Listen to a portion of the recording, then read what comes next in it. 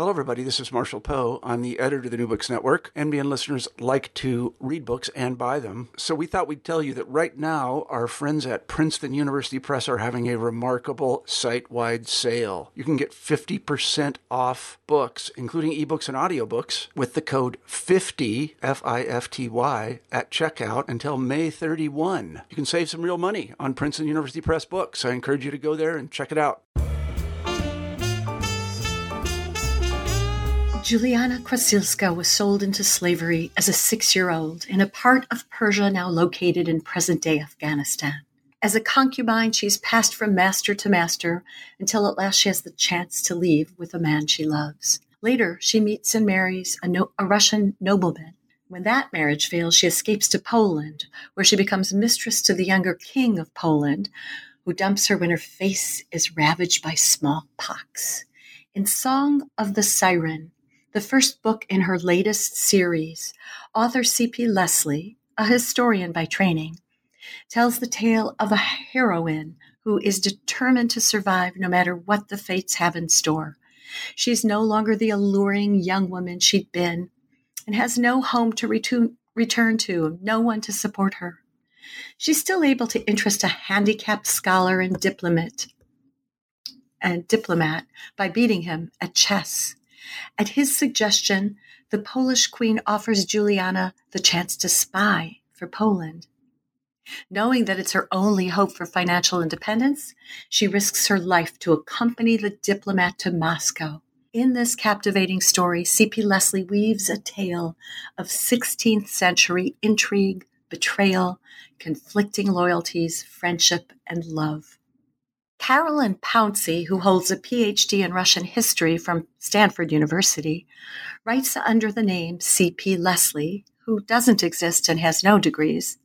Carolyn, AKCP, is the author of The Not Exactly Scarlet Pimpernel, The Golden Lynx, The Winged Horse, The Swan Princess, The Vermilion Bird, The Shattered Drum, and Song of the Siren is the first in her newest series, called Songs of Steppe and Forest. It's based on 16th century history. When not thinking up new ways to torture her characters, CP, or Carolyn, edits other people's manuscripts, reads voraciously, maintains her website, and practices classical ballet.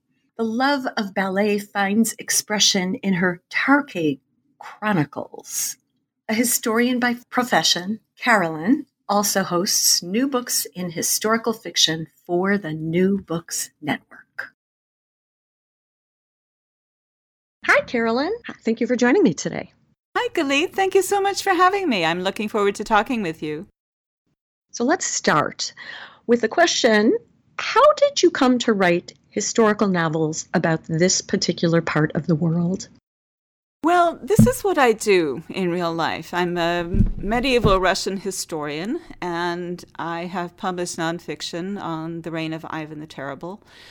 But I work in publishing and not in teaching, and that means that I don't get summers off. And so about 25 years ago, I had started playing around with writing fiction. And it occurred to me almost immediately that this was something I could do with that PhD, because since I couldn't go to the archives, I couldn't really write nonfiction that was going to be acceptable by the standards that have prevailed ever since the Soviet Union collapsed. And yet I didn't want to give up on this world that I loved. And I thought what I could do is take all that information and put it into a set of novels that would show, among other things, what Muscovite historians think the society was like, because there's been a kind of sea change in how we understand the 16th and 17th centuries in the last 30, 40 years, and it's so new, and there are so few of us that it hasn't even made it into textbooks. So this is a way for just the general public, but even other Russian historians read these books to find out about the Muscovite period. So some of your characters were actual historical, often royal figures. Then, if you don't have access to the archives, how and where do you do your research? Well, if we had video, you would see that behind me there are 4 huge bookcases that are filled with books, 2 and 3 layers deep. And I have accumulated these over the years. I have chronicles that have been printed. There's an enormous amount of stuff that has been printed ever since the 19th century. It's just that if you want to do an academic research article, then you do have to provide new stuff from the archives. But for the kind of research that I need to do for fiction, I have all the sources pretty much available to me, and I go back to them each time I have a question. I also know an enormous number, most of the other Muscovite historians whom I send frantic emails about if I need to know whether Tatars had dogs or whatever. And they're all wonderful. They all respond in kind. I do use the internet. The internet is wonderful, especially for images and stuff. But of course, Wikipedia, even though it's better than it used to be, is not an completely trustworthy historical source. So I start there if I just need to check something quickly, and then I go to the books. Now, I know Song of the Siren just came out now, in the last month, but you might start hearing from people like me who were drawn in to the story and could not help but read your previous books because Juliana is such an interesting character. So those of us who have read your previous books already met her. Can you talk about her metamorphosis from who she was to who she has become? Sure. And first, I'm delighted that you read the other books and that you found her an interesting character. She actually turned into one of my favorite characters. When I first introduced her in The Winged Horse, I saw her mostly as a foil for the heroine of that book, who was very competent and, adequately pretty, but more a strong personality and a strong figure. And I wanted to contrast her with this very sensuous, very beautiful young woman who represented a kind of traditional femininity that the heroine just didn't.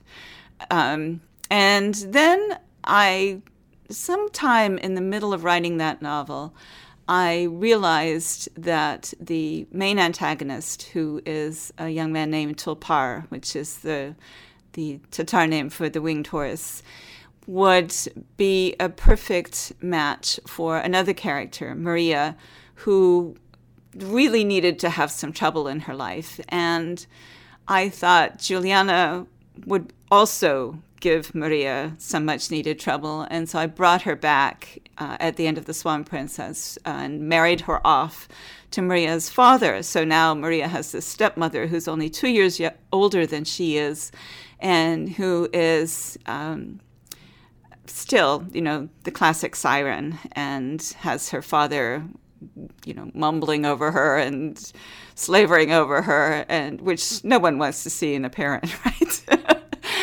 And so as I got to know Juliana toward the end of that novel, I was starting to wonder what made her so cold and so calculating, which she is under this impression that she gives the world of being very sensuous.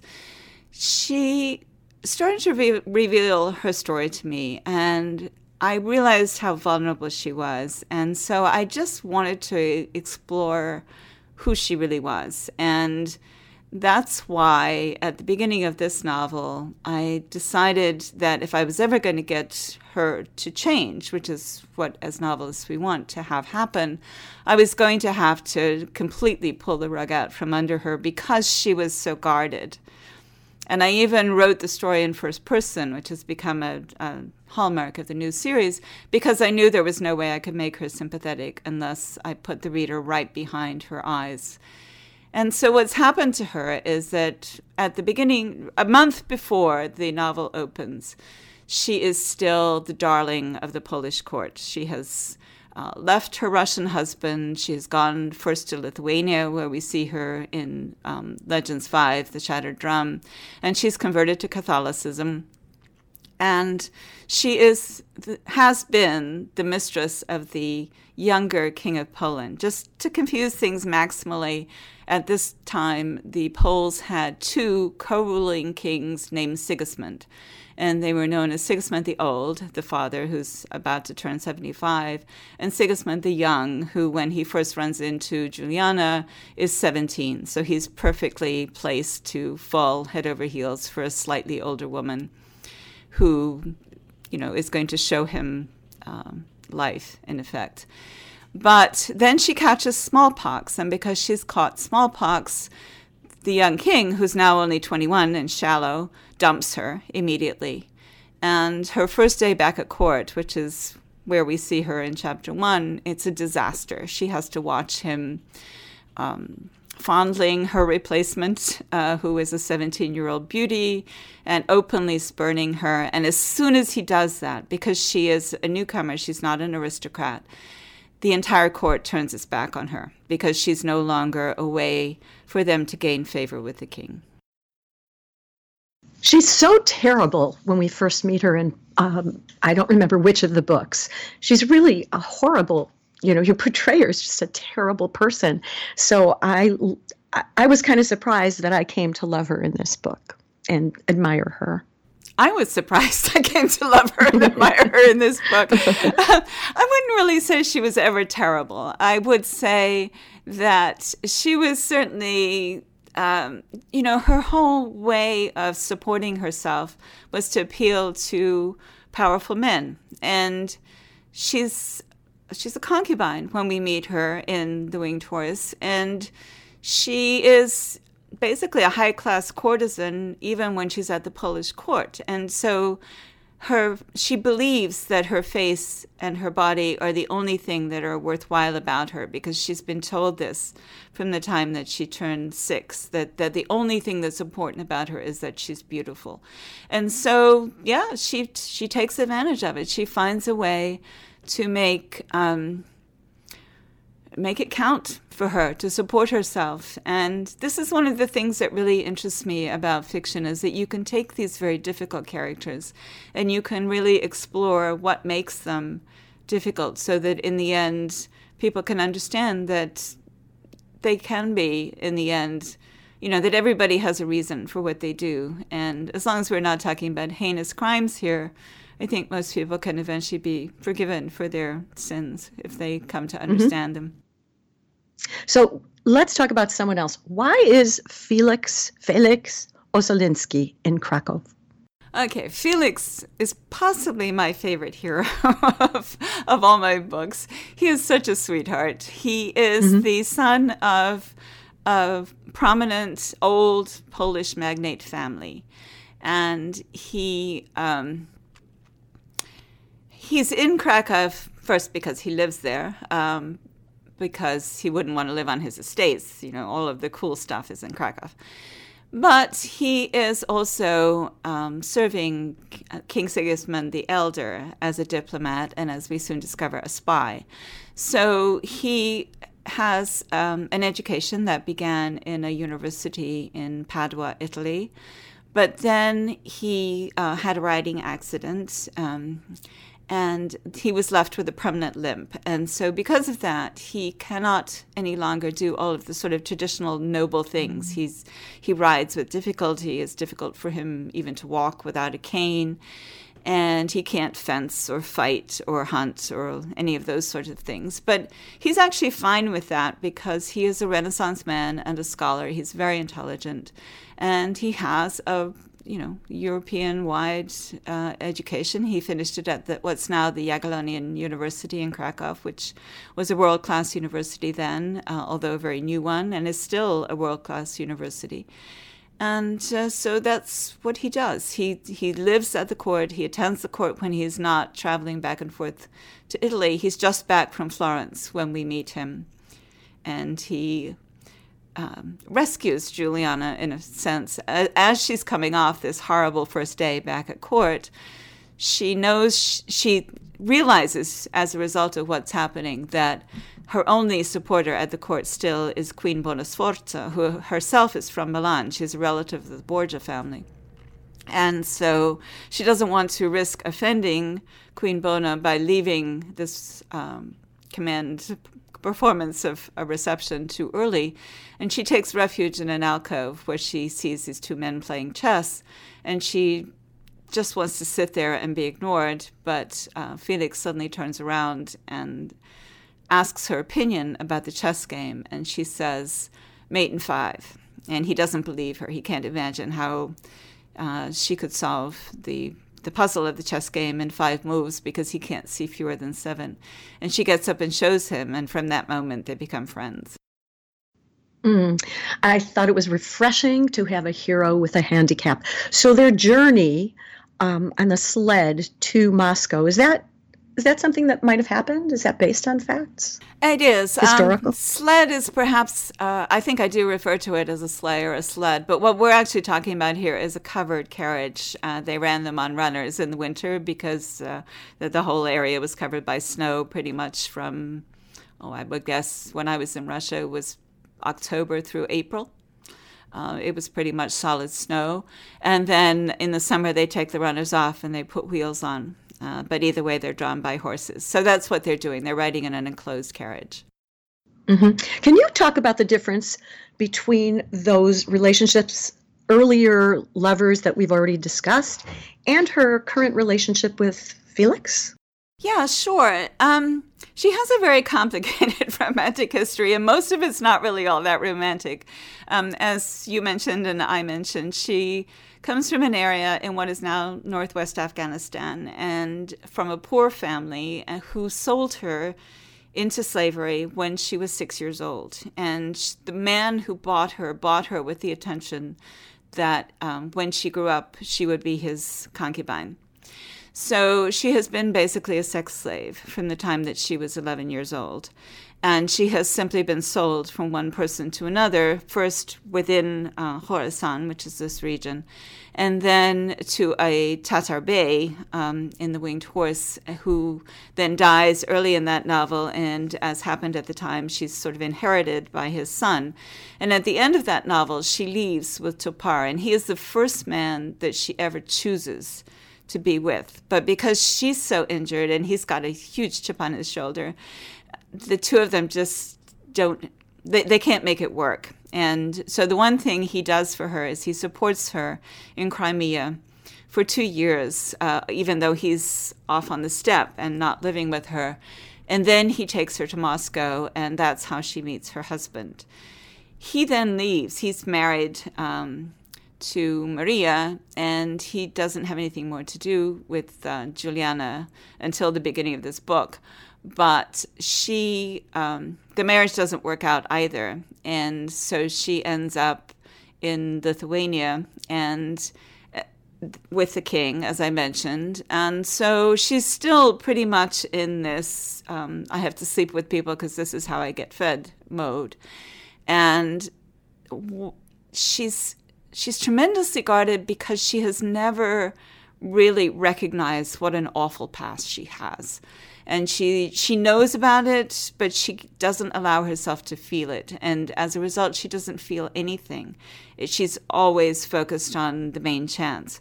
And so when she runs into Felix, because he has this handicap and he doesn't think of her only in terms of her face, he's able to see that she has actually quite a considerable education. It's a geisha education. It's directed towards pleasing men, but she nonetheless knows a lot about poetry and literature and music and art. And he relates to her that way. And because she can't imagine, because she's so focused on her face, which is now ruined by the smallpox, she can't imagine that he would be interested in her romantically, and therefore she sees his friendship as just that. And he is the first person she ever trusts since her mother, abandoned her since the age of 6.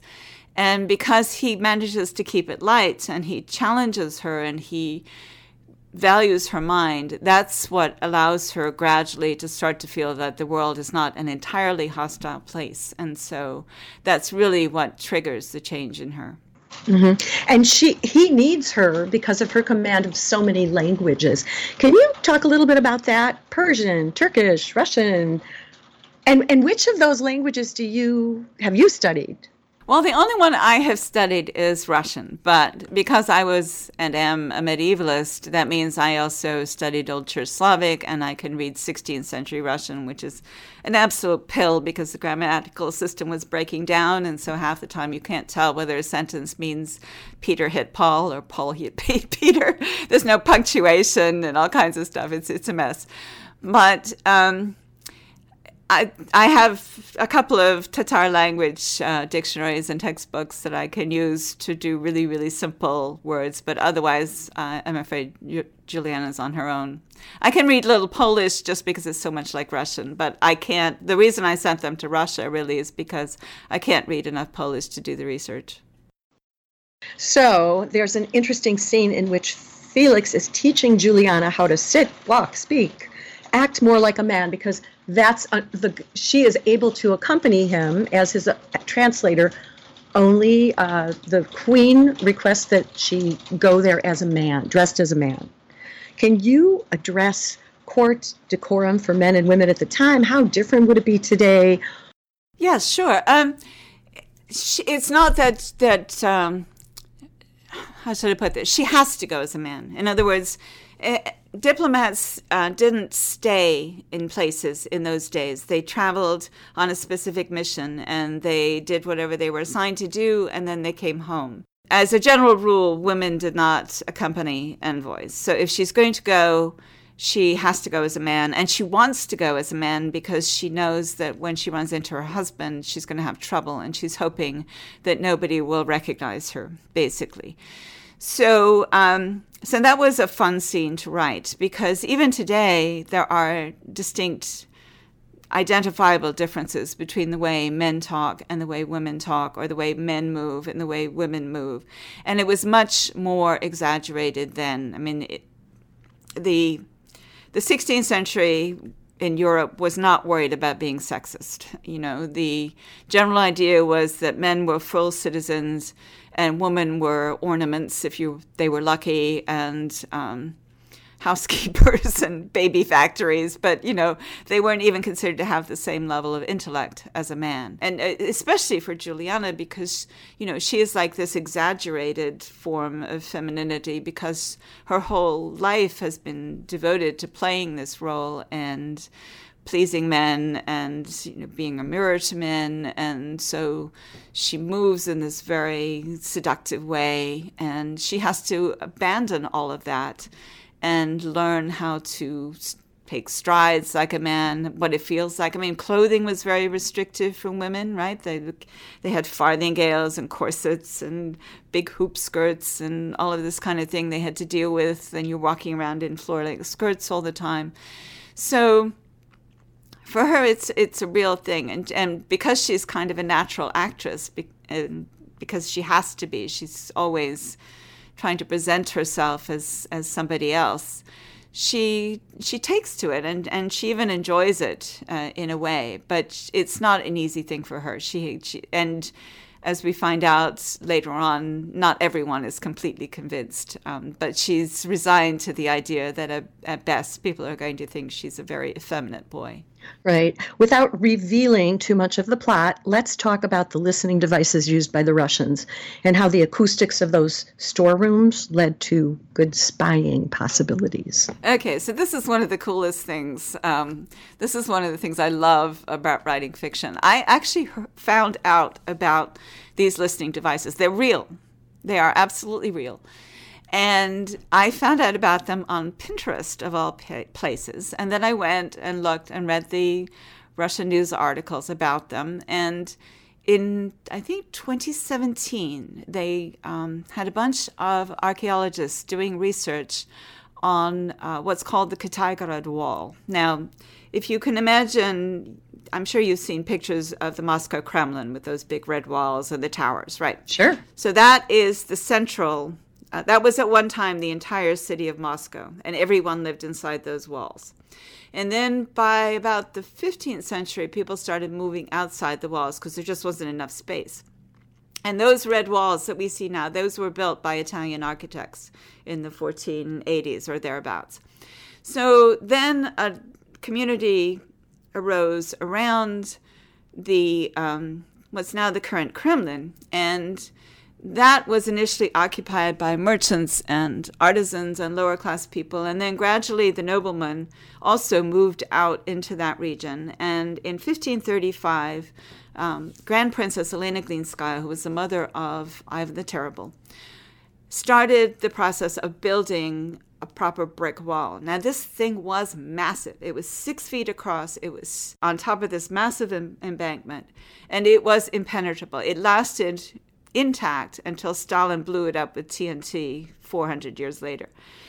And they, because so little of it is left, thanks to Stalin, the archaeologists went in and started excavating the foundations of the original wall. And they discovered these listening devices. There were chambers that were apparently supposed to be masquerading as storage chambers. And in them were these little vents, in effect, through which the people inside the chamber could hear what was going on outside. Now, what they were doing there is a big question. The scientists thought that they were there to listen to invaders. For example, the Poles invaded Moscow as part of what's called the Time of Troubles a little bit later in the 17th century. And if you were standing in these chambers, you could possibly hear them talking.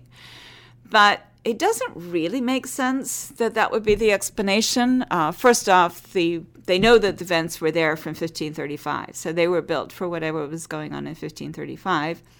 And then, secondly, you don't travel 1,000 miles from Vilnius to stand outside an impenetrable fortress and then say, so what do you think we should do next? Right? While they're standing up on the wall shooting you with flaming arrows and boiling oil and God knows what. You just don't, that's not where you stop to have a discussion. So I don't know what they were used for either, but a fellow historian of mine said, I bet they were used to spy on the diplomats because they housed diplomats in the Kitaygorod, which is that region of the city, the trading quarter. And if you were a diplomat to Russia, you got stuck in a house and you weren't supposed to leave unless somebody escorted you to the Kremlin. So it would be a perfect... for a novelist's point of view, it's a perfect explanation. And so as soon as I heard it while I was still writing The Shattered Drum, I thought I have to find a way to use this. It's just too good to waste. Mm-hmm. So after Juliana accepts the Queen's assignment to accompany Felix, she and with Felix's help, I think, zero in on specific members of the Polish aristocracy who might be spies. Again, without revealing too much of the plot, can you talk about how she does that?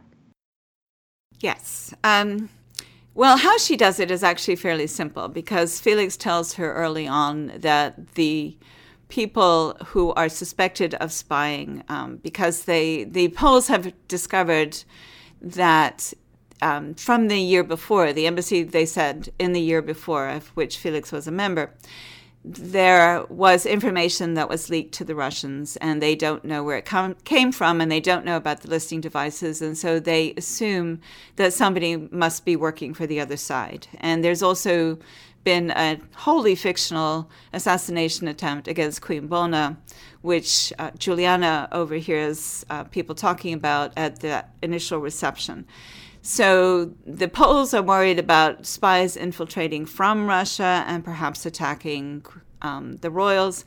And they're also worried about spies on their own side who are negotiating with the Russians. And so the reason that Felix and Juliana are sent on the mission in the first place is so that they can find out what's going on, and if there is a traitor, unmask that person, and if there are Russian spies being sent in and they have a contact with the Poles, they can find out that. And so that's where the whole thing comes in. And the reason that Juliana can zero in on people is, first off, because she knows that of the 7 people on the mission, these are the ones that are most likely to be involved because they were on the same mission the year before. And then beyond that, because if you're a high-class courtesan and your job is to keep yourself in food by monitoring everything that's going on around you, Juliana has a very clear and specific sense of social distinctions. And so she looks at people to see if they look like they might be in need of money or if they seem to be overly friendly. She's great at eavesdropping because she doesn't have moral scruples about things like that. Whatever works, works. And that's how she has that perception. And then what Felix brings to the table is that he knows all these people. He's known them since he was a young man. And so he can say, well, that's not really plausible for this person, but it might work for that person. Mm-hmm. Oh, she's such a wonderful, tricky character, that Juliana. So her ex-husband is a wild card. He sure is.